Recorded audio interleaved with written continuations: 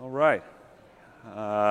Welcome. This is ARC 205. My name is Paul Underwood. I'm a solutions architect dedicated to startups based in Austin, Texas. Any Texans in here tonight? Yeah. Yeehaw. All right, y'all. Over here we got John Kelty. He is the Chief Bioinformaticist for Third Rock Ventures, and he'll be talking here in a minute.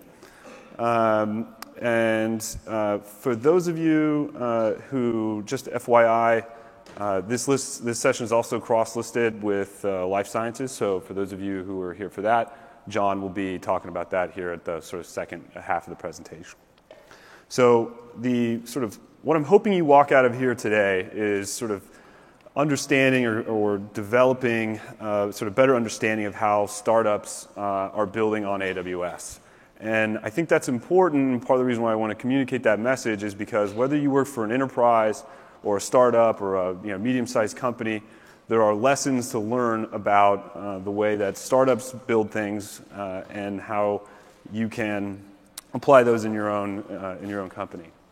So, sort of first off, I want to set some expectations that I have of you as the audience. I hope all of you are aware of kind of the 100-level AWS constructs.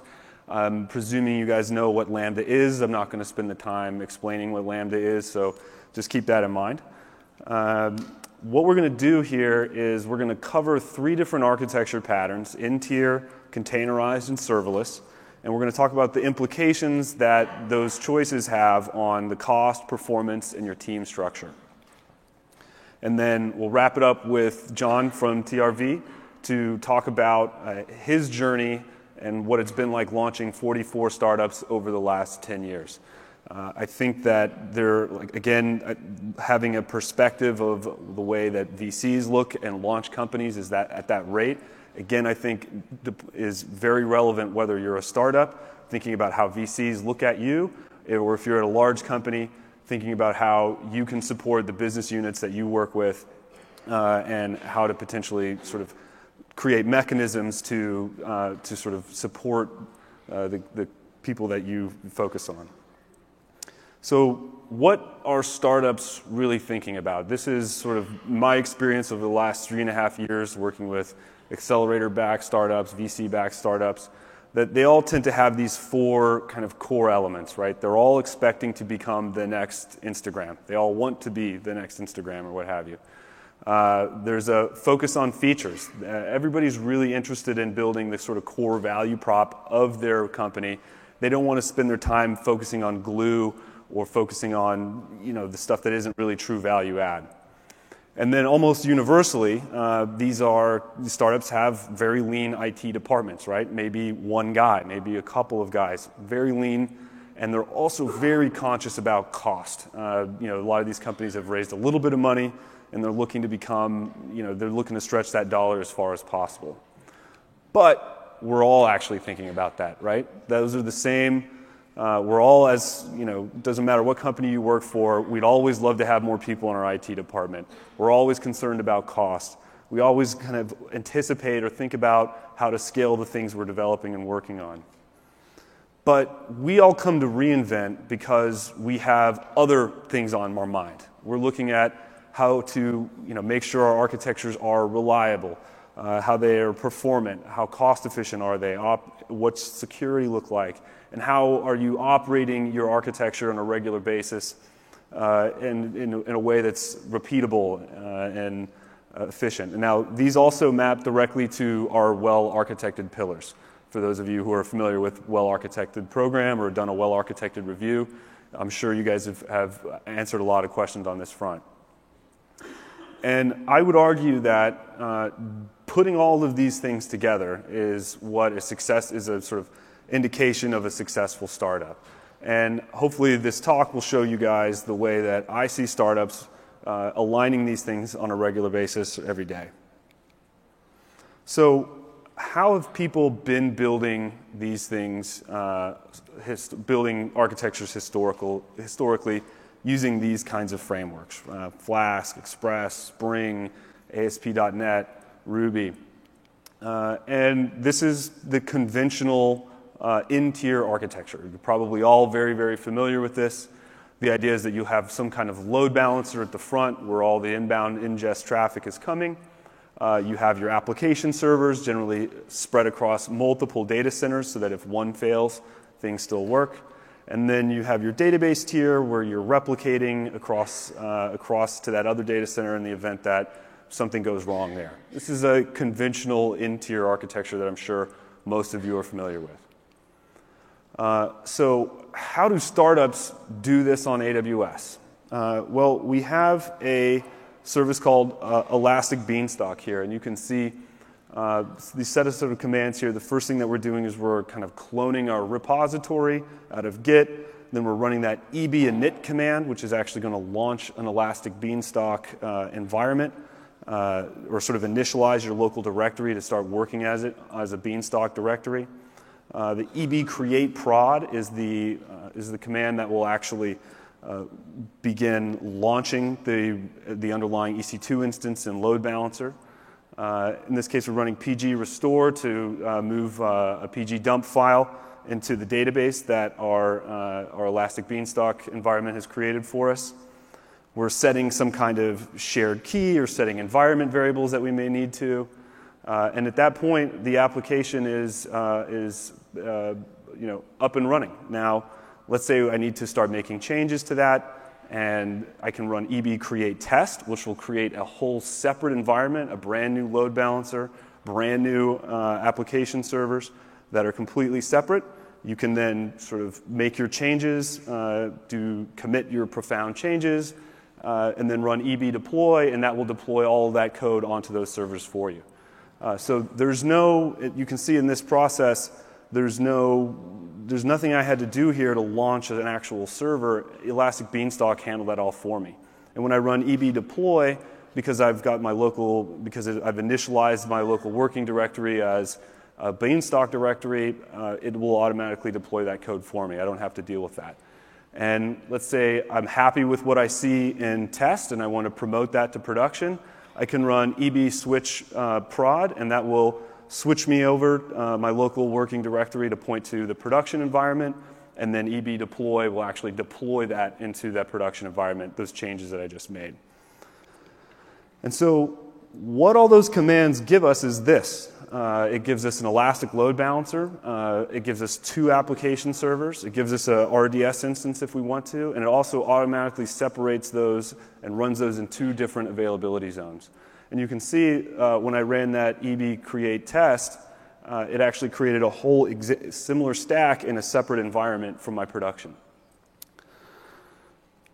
But it also gives you some significant benefits on top of that, right? It allows you to, it's very easy to apply identity access management. It handles a lot of the VPC networking complexity. AWS CloudWatch is automatically set up to sort of log events that are happening in your stack. And it also allows you, Beanstalk will allow you to define other properties like S3 buckets and things like that through the eb configuration extensions that will allow you to set up a Redis cluster if you needed to do caching. And again, that can all be done through that Elastic Beanstalk command line interface. You don't have to go through the console to do all of this. I like to call Elastic Beanstalk sort of the cheat code to making in-tier architecture easier on AWS. It really builds you into the best practices from the start. So if you're thinking about in-tier architecture and you want to go down that path, use the Elastic Beanstalk command line interface. If you start getting more sophisticated with your continuous integration or continuous deployment tool chains, you can use the Elastic Beanstalk CLI inside of those scripts that you write, and again, it just helps you automate a lot of that plumbing that you do on your own. So let's talk about cost for a second. The Elastic Load Balancer itself is roughly going to cost you $18.30 a month. Your development environment, you might want to run that on T2 micros, so roughly around 10. And your database server is going to be, roughly $23.95. So, roughly $50 a month for your development environment. Your production grade stack, I really recommend M4 large is sort of that minimum production grade instance size. And so you can see the cost there roughly around $320. And you can see we've got two databases in the database tier because we need that high-value replication. Whereas our development-grade stack, we only need one instance because it's just development and we're not really concerned about reliability. So that's in-tier architecture, so we'll kind of place those here. We're going to move on now to containerized architectures next. And this is, I think, sometimes lost on people. They think about Docker and they lose sight of the fact that really, in theory, your in-tier VM-based architecture looks very, very similar to a container-based in-tier architecture. You're still going to have a load balancer, but you'll be running inside that a Docker container. Maybe you're running your application servers in sort of that middle tier, and then maybe you're running your database inside your Docker containers as well. And all of those containers are sort of running on underlying container instances at the end of the day.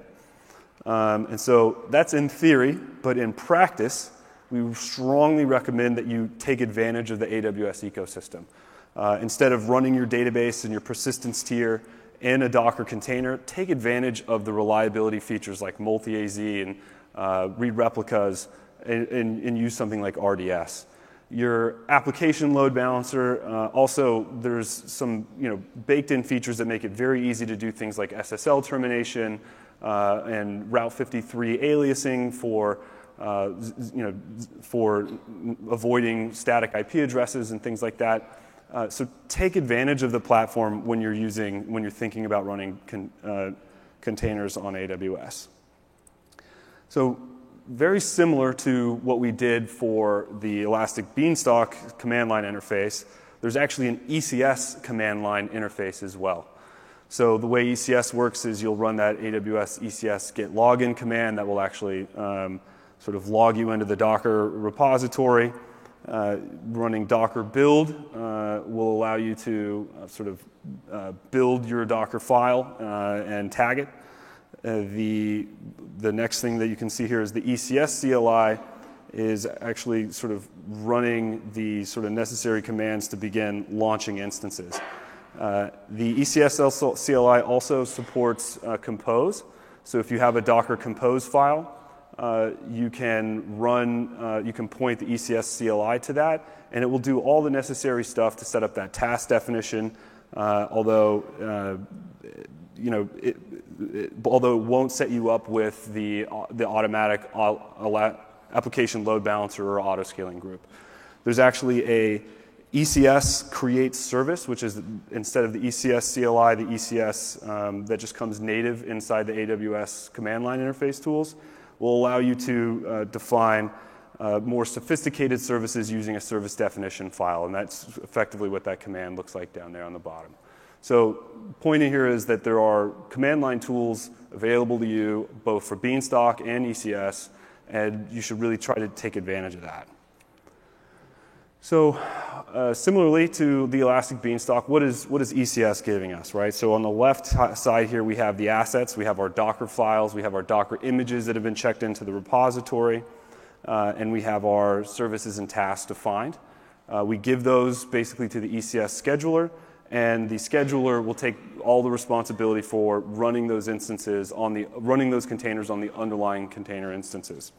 And the service definitions will allow us to include things like the application load balancer. Now, it's important to note here that the database tier is actually managed by RDS. There isn't a similar feature for the ECS CLI like there is in Beanstalk to launch the RDS environment. So that's sort of up to you to manage that database tier on your own. A couple of other things to consider, though, when you're working with containers. You need to start thinking about things like service discovery. Really, we recommend that you use Route 53, potentially for the sort of native AWS service discovery feature. Consul is also very popular amongst the startups that I work with. Container instance scaling is also something you need to consider. So you need to both scale elastically your container instances, the underlying EC2 boxes that are running, those need to be in auto-scaling groups. But you also need to have container instance scaling so that it actually adds more containers as load increases. Over the last 2 years since ECS has been out, there's been a lot of the sort of features that we're missing are now we've developed. They're now available. So our container instance scaling is now available within ECS. And you also need to think about logging when you're in your containers. The same way that you log your application files today or your application logs today, you'll want to consider doing that as well in your application tier. ECS itself doesn't do that for you. That's something you still need to do on your own. So what does this cost? You'll look at, so these are both 2 production grade stacks, and you'll see that the price of these is basically identical to what it was on the VM-based tier. The difference here, though, is that we're able to run our ECS stacks, our ECS clusters, at much higher utilization. I may not want to run my traditional VM-based architecture at above 40% utilization. In the event that one box fails, all of a sudden I'm going to be running at 80% of capacity on the box that's still living.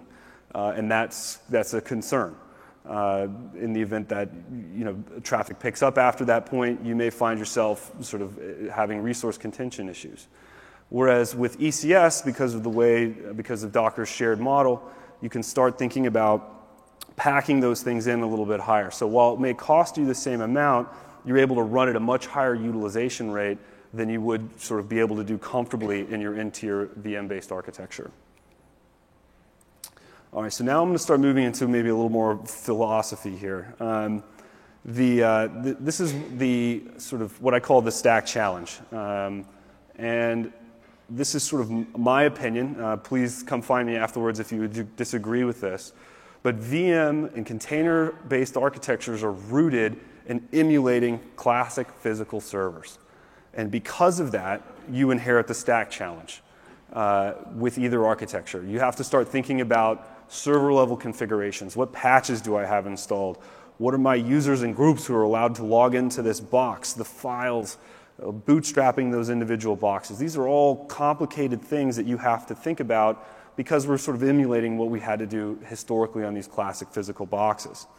And then when you're using ECS, there's another couple layers of additional stack challenge that you have to deal with when you're thinking about, well, I'm running my containers, but I still have physical, I still have VMs that are running these containers, and I still need to think about all of the things above here on my ECS instance. So even if you're choosing Docker to avoid some of the stack challenge or to simplify the stack challenge, you're still, at the end of the day, inheriting a lot of those complexities.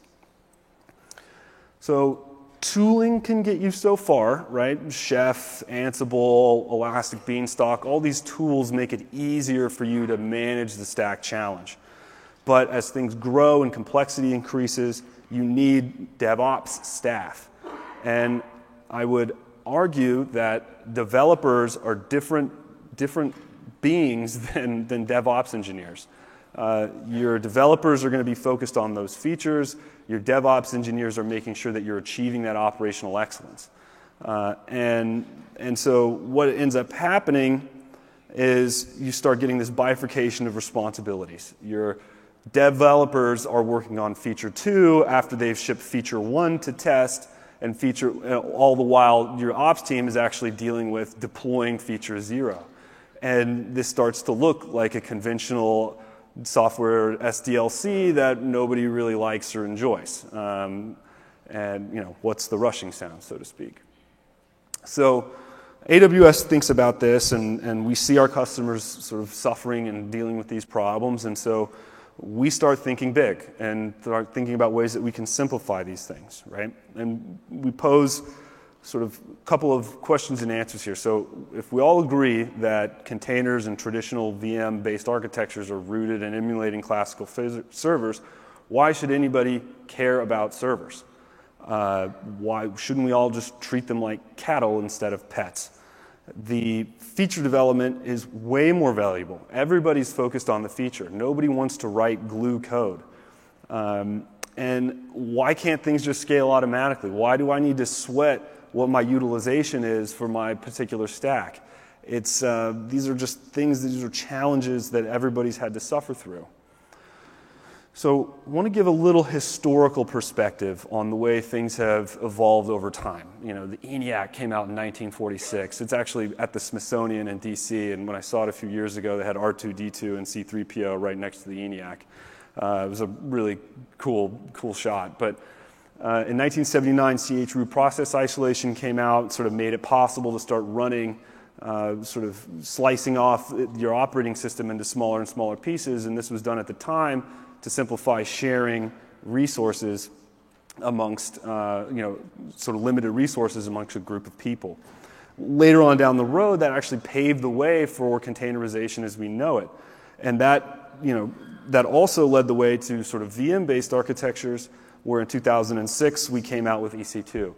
And the blue dots here, in my opinion, are really where sort of modern startup adoption really started to pick up for these different sort of pieces of technology. So 2009, Elastic Load Balancers came out. 2010, RDS came out, making databases a lot easier. But you'll see all of these things are still rooted in that server-centric architecture. So what's next? And I think you all probably know what's coming, and that is serverless architecture. So what does a serverless web architecture look like? So on the left side here, you may have you have your end clients, your screens of various types, going to example.com. You may choose to use something like an Angular single-page web application or what have you. Store that inside your S3 bucket by enabling website hosting on your S3 bucket and put CloudFront in front of that. And that will host basically your entire front end, as well as your images or your HTML, your JavaScript, things like that. And that on its own can stand and scale automatically. There's nothing that you need to think about in terms of scalability or availability of your boxes, because Amazon CloudFront and S3 handle those things for you. But I need an API to back up that front end application. And so let's say all those API requests go to api.example.com, in which case I can use Amazon API Gateway, which is another serverless service that allows you to define your APIs in a very straightforward fashion, either visually through the editor or through the web console, or through I'm blanking on the name of the supporting document, but then you may back up API Gateway with AWS Lambda, and Lambda being your sort of main compute element that handles the dynamic requests. I need some kind of storage persistence tier, and so in this case I can use Amazon DynamoDB for sort of my persistence over time. So sort of a NoSQL database, and that's where AWS Lambda sort of writes any data that I need to store. So how are startups building this architecture on AWS today? Well, there's a plethora of options out there today, right? So we have our own serverless application model. Our serverless application models allow you to define basically everything you just saw on that left side in a CloudFormation template. It's actually an extension of CloudFormation's templating language, but it'll allow you to define API gateways. It'll allow you to define Lambda functions as well as DynamoDB tables, and can really simplify that. Another very popular approach is to use tools like Serverless or StandardLib is another one that's great. Actually, Keith Horwood from StandardLib presented this talk with me last year, so big shout out to him. I'm not sure if you're here, Keith. Thank you, though. But these are all sort of options that are sort of evolving to sort of make developers' development experience and development workflow much, much easier. So what does this cost per month? And this is where I think it gets really, really exciting. I can't tell you that it's going to be $320 a month for a server, because there's no server here. So what I've done here is I've sort of created a example customer usage pattern. So imagine one of your users goes to your website and hits 10 pages over the course of the day. Each page is roughly 200 kilobytes in size. There's about 5 API requests per page. The average size of the API requests is relatively small, and the sort of number of operations in and out of that DynamoDB table is also relatively small. One read, one write, per API request. And we need to store roughly 500 kilobytes of data for that particular user over the course of the month. Well, here's where it gets exciting. We can calculate what it is per request. right? I can tell you what that individual customer is going to cost me at the end of the month. It's a completely different model than thinking about jamming all of my customers into one box and then dividing that by the amount it costs me per day. You can really do the math and think about what it's going to cost you per user per month, and that can completely change your economics. And so I really encourage you guys to change the way you think about pricing when you're dealing with serverless, and try to think of it more in this fashion, because it's possible to do this today, whereas years ago this was a message, a sort of exercise in futility. So moving more into sort of the team structure element that we talked about early on, and sort of pushing you guys into what's more known today as sort of microservices. And this is what a microservice might look like for a startup on day one. You have this sort of same architecture that we already went over, and maybe it's just one developer. And that one developer is responsible for all of these pieces, the front end, the back end, the API gateway. But what's also important is that startup is probably, and it should be responsible for all phases of the SDLC himself. He writes the code, he or she writes the code, they test it, they operate it, they maintain it. It's their responsibility. And I think that's a core element in microservices architecture. The SDLC is no longer broken off into multiple teams. The team that writes the microservice is responsible for the entirety of the SDLC for that particular service.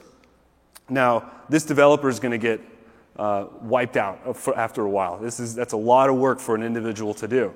And so what you have here, as complexity starts scaling up, you may need to have another microservice that handles just the API portion, and you have that original developer just responsible for that front end.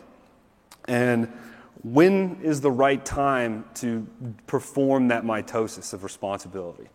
Well, at Amazon, we have something called two pizzas.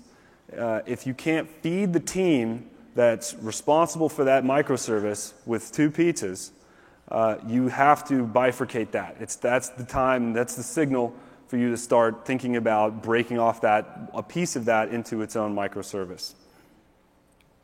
And so as things go on, as complexity continues to scale, we may have several teams at this point, several different microservices, several different individuals. And this is really what I want to really reinforce around microservices thinking, is that if you're the manager of a microservices organization, you really need to let your teams pick the right tools for the job. If they're responsible for all phases of the SDLC, when things break, they're the ones that fix it.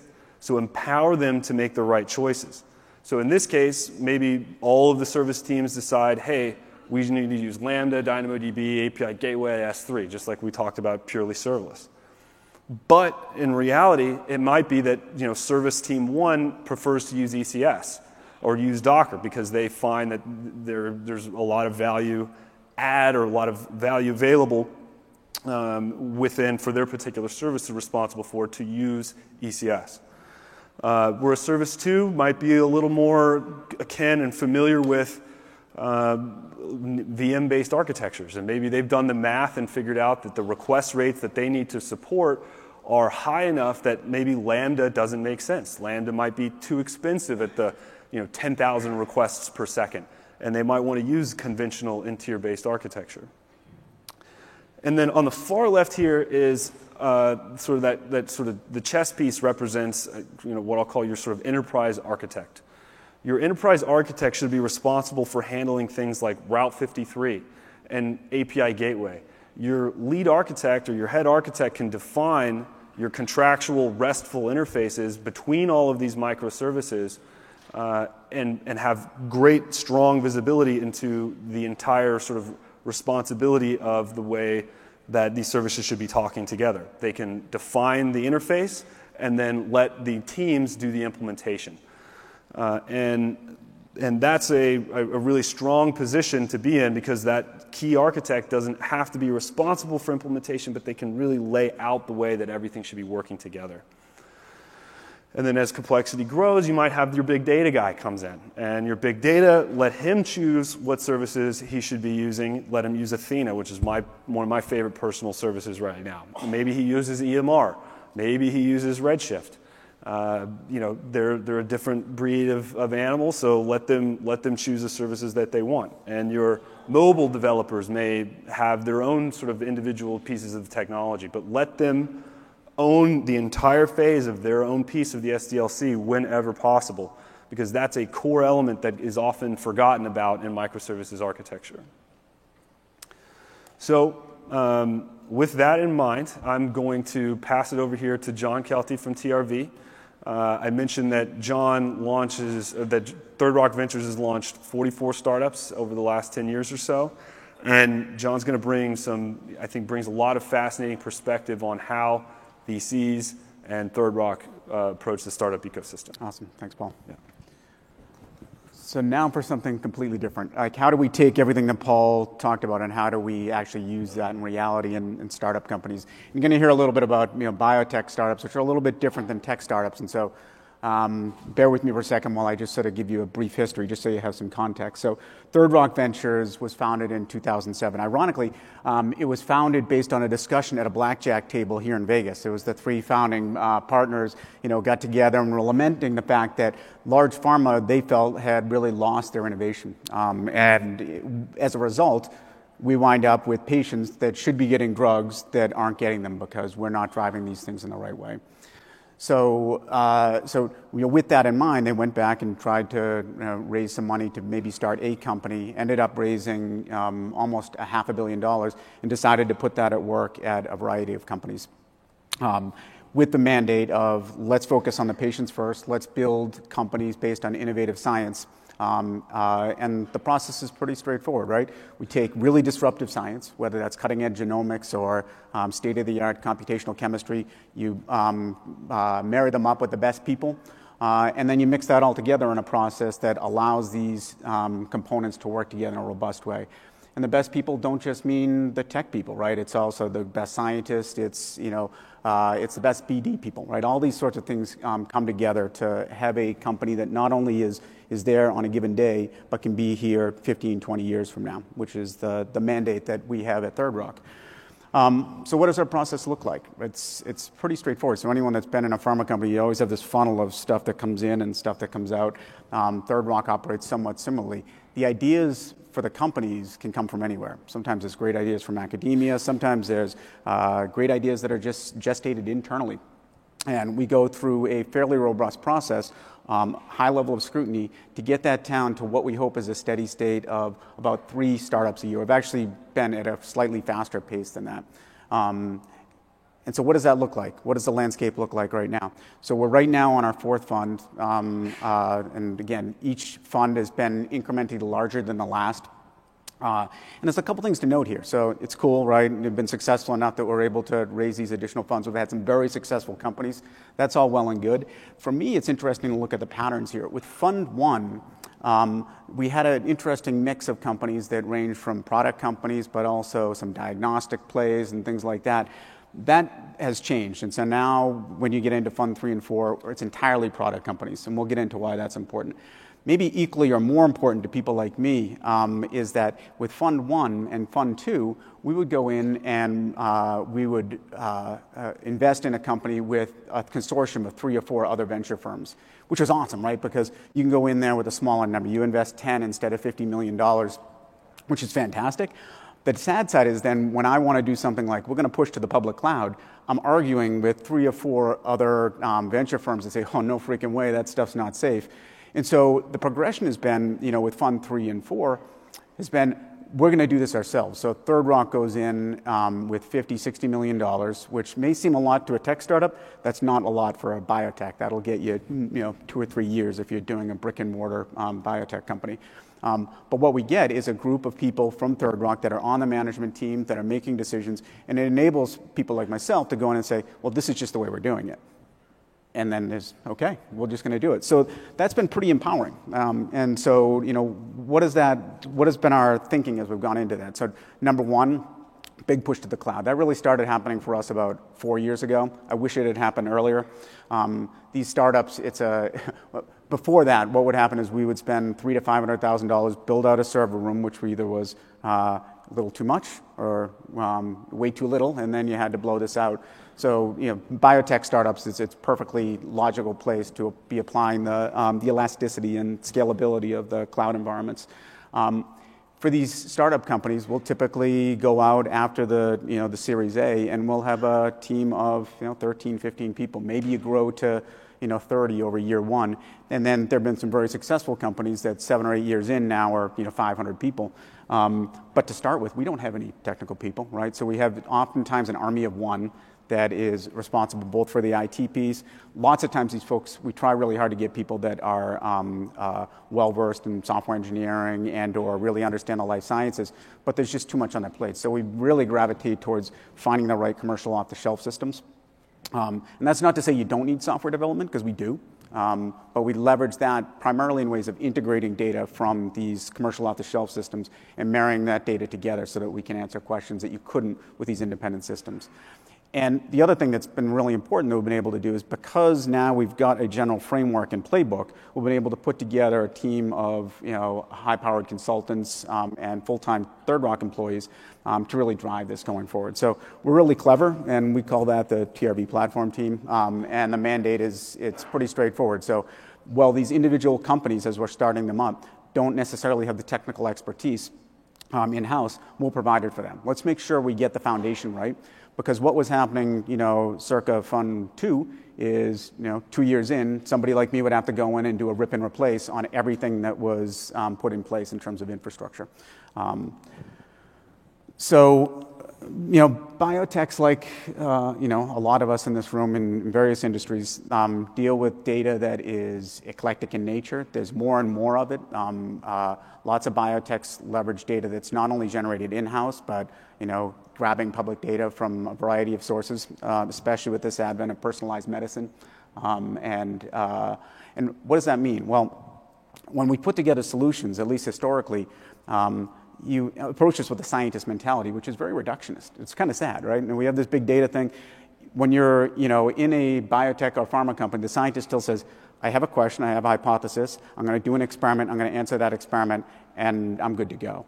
In an early stage biotech, there's so much pressure on these guys to just deliver, get something into the clinic as fast as you can, that lots of times we ignore the need for putting the data together in a way that we can mine that in the future. So there's a general lack of focus on long-term data integration.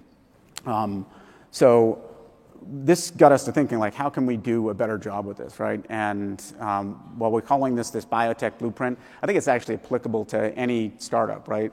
And our initial focus in terms of coming up with the framework was to focus first on security, identity management, VPC configuration.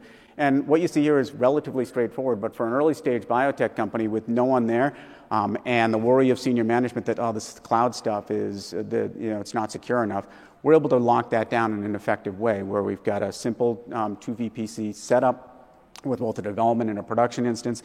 Lots of times we'll add in another VPC fairly quickly, and all that stuff's scripted. So, while we talk a lot about cost, right, and I know Paul emphasized that, and that's awesome. We want to do things as cheaply as possible. My biggest worry actually is time, right? So if we're starting a biotech company, we would typically spend months to sort of build out the infrastructure before you could really hit the ground running. So what we can do now, what used to take to set up, the servers and the systems would take months. Now we do that in minutes, and that's been huge. Lots of times, for those of us on the East Coast and the Boston area, space is kind of at a premium.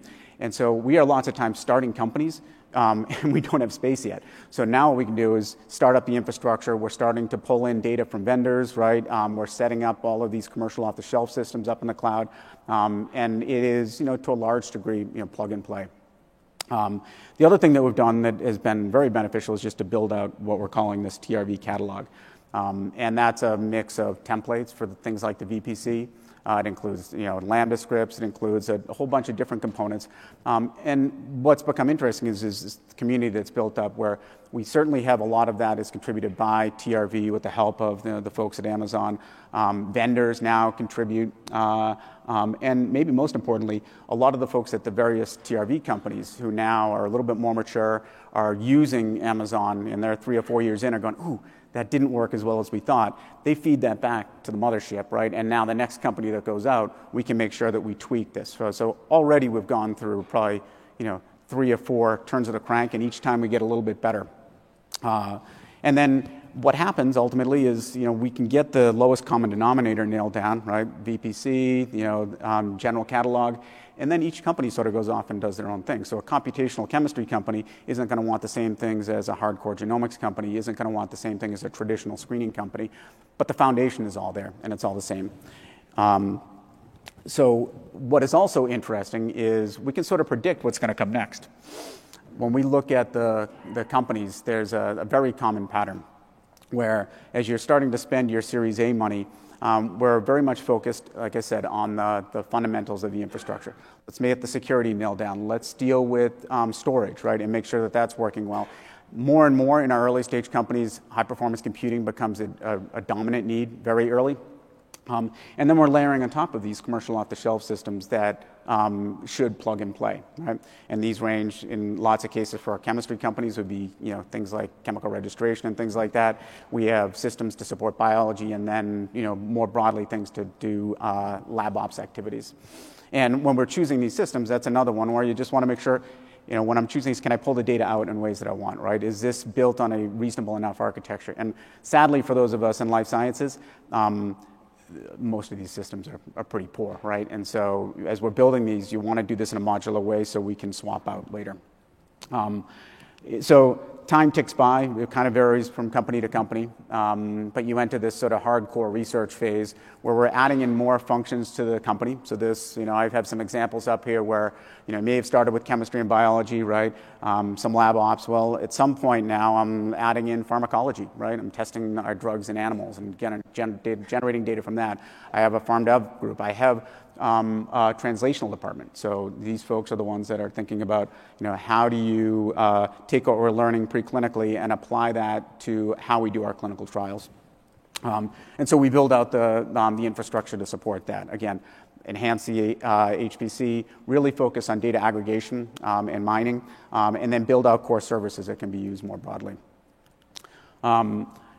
Eventually, and it depends a lot on the company. Some of our companies, it takes a year to get in the clinic. Some of the companies, it's 5+.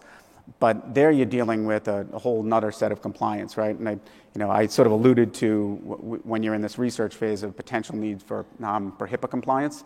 Again, that's another thing that's very easy to lock down for us in Amazon, where, to be honest, when we're asked to do that with the on-prem, with the number of resources we have, it's almost impossible, right? So this is suddenly empowering there. In the same way, once you're in the clinic, you're beholden to 21 CFR 11 and general GXP regulations. Depending on how you configure these systems, we can do all that, right, in Amazon. And we get to that point, you're building out systems to support new functions, right? So that's thinking about groups like clinical, regulatory. So how do we submit things to the FDA? How do we take, data sets that were generated in support of an IND? How do you submit those off to the FDA to get your IND approval? And at the end of the day, we can take a step back and say, well, I can kind of predict now what are the core services that I'm going to need. What are the next things that these individual companies are need? So, that's what TRV is working on now, right? Both the TRV mothership and then, like I said, the companies now that have evolved to the point where they are in the clinic, they can feed that back, right? And we put that into our broader catalog. So I thought I'd give you a couple of vignettes, right? So, what does all this mean and how does this work, right? So Tango Therapeutics is a relatively new Third Rock company, small, located in Cambridge, and their main focus is developing cancer therapies.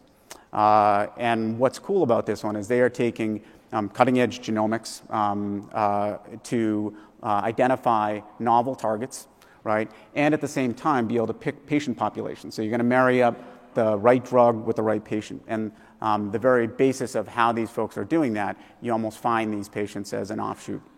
The data that is being generated by Tango comes both from these internal efforts for screening, but it also comes from external data sets.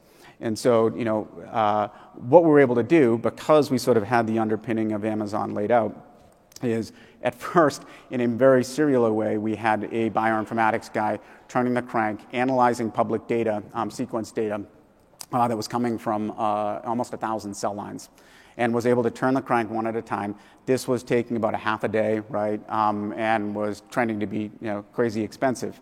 And so you now take the Amazon team, you take the folks from Third Rock, and you apply this to this, and now we have a system that has leveraging AWS Lambda, you're leveraging batch, and we're able to now have a robust process that is able to take something that originally took, was projected to take over a year to actually crunch through all of these cell lines, and now take that down to 14 days. So you mentioned the cost here. Again, that's not my biggest concern. My biggest concern is can we crank through all of that data and mine that in a way that is going to actually inform where we're going with our drugs. You can imagine, you've got that initial funding, maybe you get 2.5, 3 years. If I'm spending, almost a year and a half, crunching through data, that's a problem, right? So being able to scale that instantly is huge.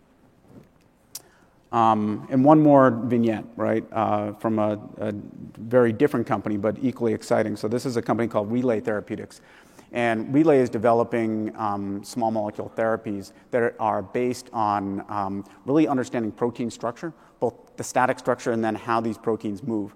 And so we can find ways of finding binding sites in these proteins that are non-traditional. So I won't talk to me afterwards if you want to have a little biochemistry discussion. But what this does is it opens the door to getting at important targets for drug therapy that you wouldn't be able to get at before. But in order to do that, you really need to understand the protein structures. And so, what we have here is 3 distinct ways that the computational team does that. So one is taking X-ray crystal structures, right, which is in and of itself is pretty cool. You look at genomics is scaled. Even the ability to do things like crystal structures is scaled, where 10 or 20 years ago you were lucky to get a crystal structure a year. Now you can do this on the benchtop. Now there's huge computational burden that comes with that.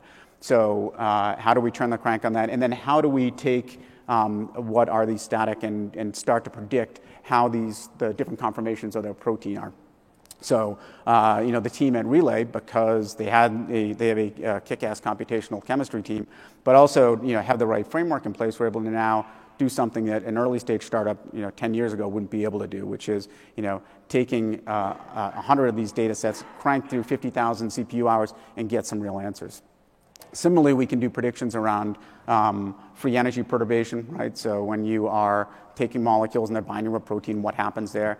And then one of the coolest things lately has been the team over there has gotten access to the P3 instances, these GPUs, and are able to take static images of proteins, almost 500,000 of those, and stitch those together, run machine learning algorithms such that they can now come up with high-resolution 3D images of this, which, again, back to how do I marry up the right small molecule with the right pocket in a protein to make a real difference. So all of this, was certainly based on the brain power within these individual companies, but were also a result of having the right framework in place in the first place. And 4 years ago, we were just unable to do that. And this is just the people that actually do all that. So not only do you have the platform team, but as I mentioned, I just want to emphasize one more time, so many of the best ideas actually come from our portfolio companies. I listed a few contributed to components of this deck, but all 44 in their own way are contributing back, and it's a pretty powerful combination. And I will cede the floor to you. Thank you, John. Yep. All right, I just want to leave you guys with a final thought. When you are approaching sort of your next project or your next stakeholder in the company, think about what we talked about today. Think about how to marry all these options together. Think about sort of your microservices architecture. Like John mentioned, there are services that like AWS Batch and the Biotech Blueprint that can drastically facilitate setting up whole new environments that might have taken years in the past.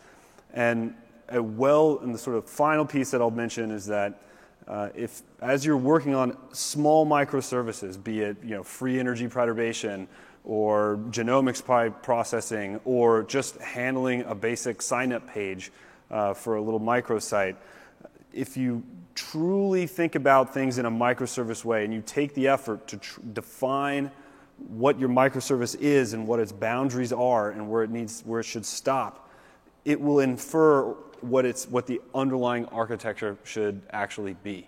So, spend that time thinking early on about, defining your microservices and where those boundaries are, and what technology you should use and what architecture you should use to build that will become self-evident. So with that, I will take any questions, if anybody has one, for me or for John. Anybody? Yes, sir. So does there become a tipping point where you go back to EC2 or containers because Lambda gets too expensive? Yeah, I think if you start looking at the way that Lambda prices the request rates, or sort of the number of requests, and you start looking at those in terms of when you're starting to measure things in high thousands or tens of thousands of requests per second, you'll start to see that sort of tipping point starts to flip. So yeah, absolutely. We'll also stick around here for a minute, and then we'll also be outside for a minute if anybody has any questions that they don't want to ask over a mic. All right, thank you, everybody.